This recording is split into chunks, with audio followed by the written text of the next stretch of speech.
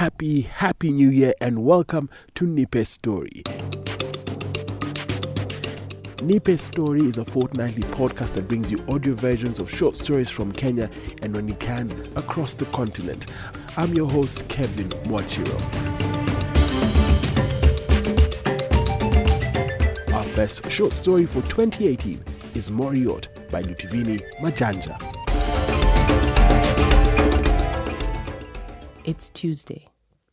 It's that part of the term when the daydreaming is about where to find your next magnet. That's the sticky tree sap that Jocelyn swears is just like ball gum without the color. In your free time, you and Jocelyn search the forest, the few trees behind your classroom, for trees with this sap.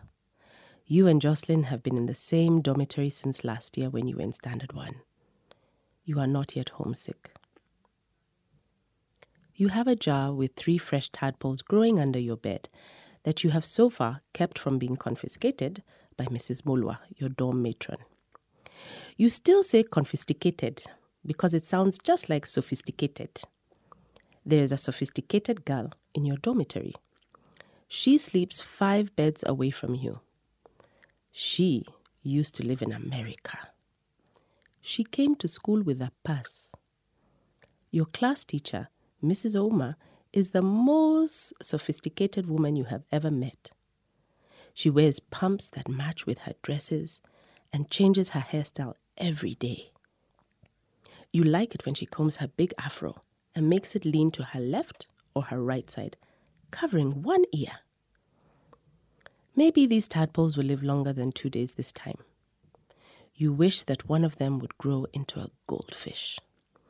You do not yet know that this is not how it works. You have never seen a goldfish. You have started to forget home faces again.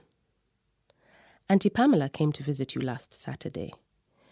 You did not recognize her when she was waving at you.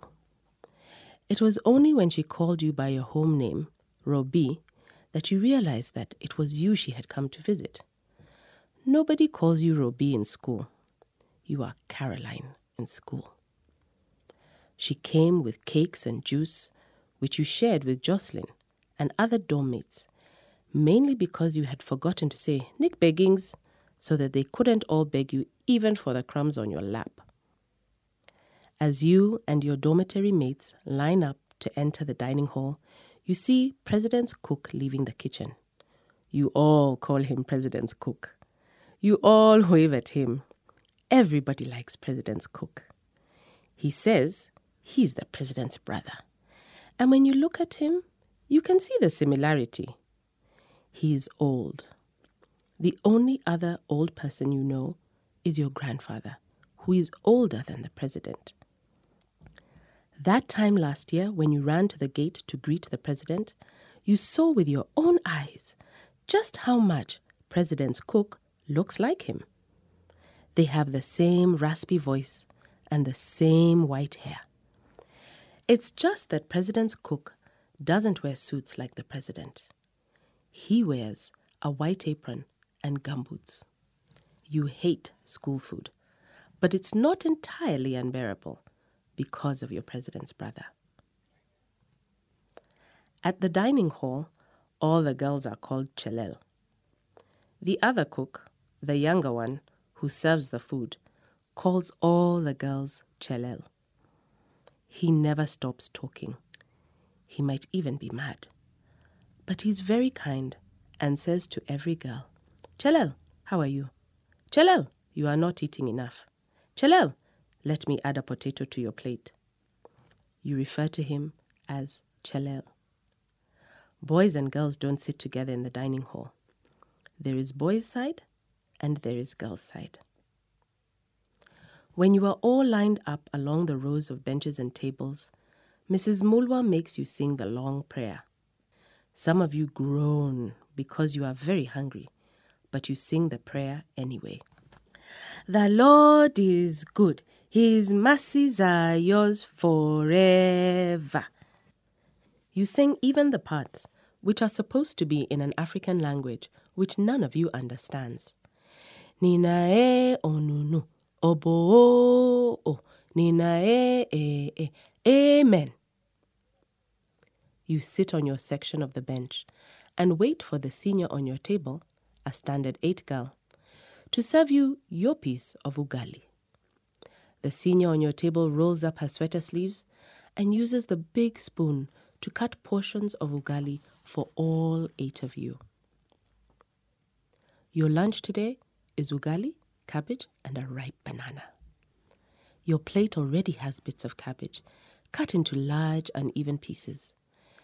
They sink to the bottom, while the dead worm, bits of onions, and tomato skins float above the translucent soup. Yellow-orange fat congeals on the bottom of the plate.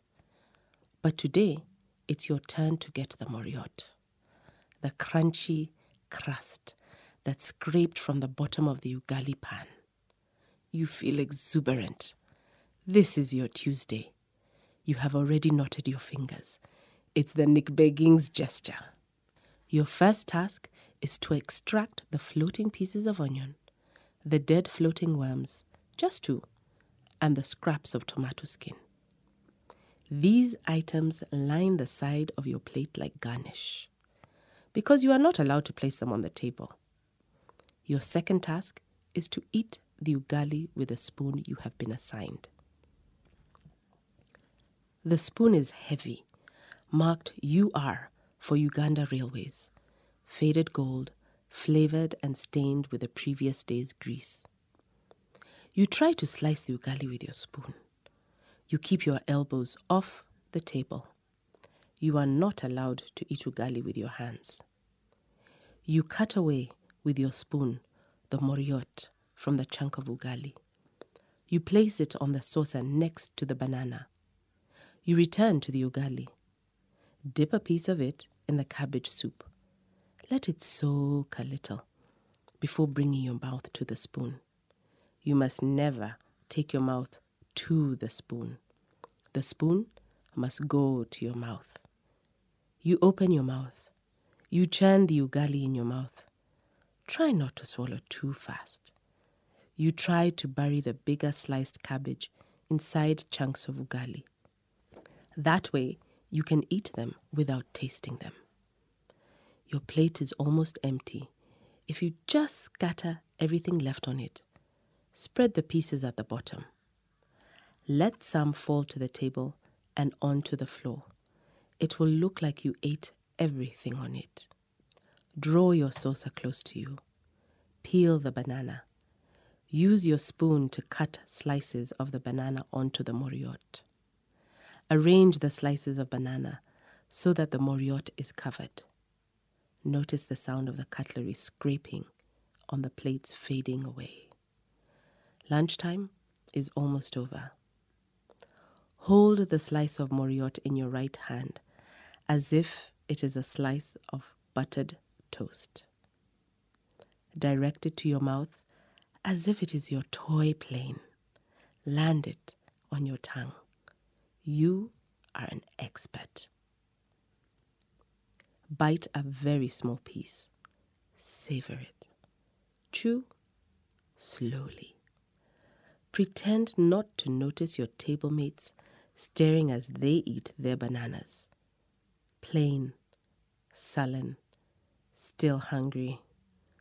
Tomorrow, you will be just like them. You will stare. Moriot was written by Lutivini Majanja and read by Mwihaki Muraguri. Lutivini Majanja lives in Nairobi, Kenya, and she writes fiction, and her writing is available in various publications and can also be found on her blog, that's lutivini.wordpress.com. You can follow Nipe Story on Facebook and on Twitter at Nipe_story, and you can drop us an email at nipestory@gmail.com if you'd like to submit a short story for consideration. And I'm happy to announce that Nipe Story is now available to download on Stitcher and iTunes. Thank you for all your support. You've been amazing. And don't forget to spread the word, download, follow, and like Nipe Story.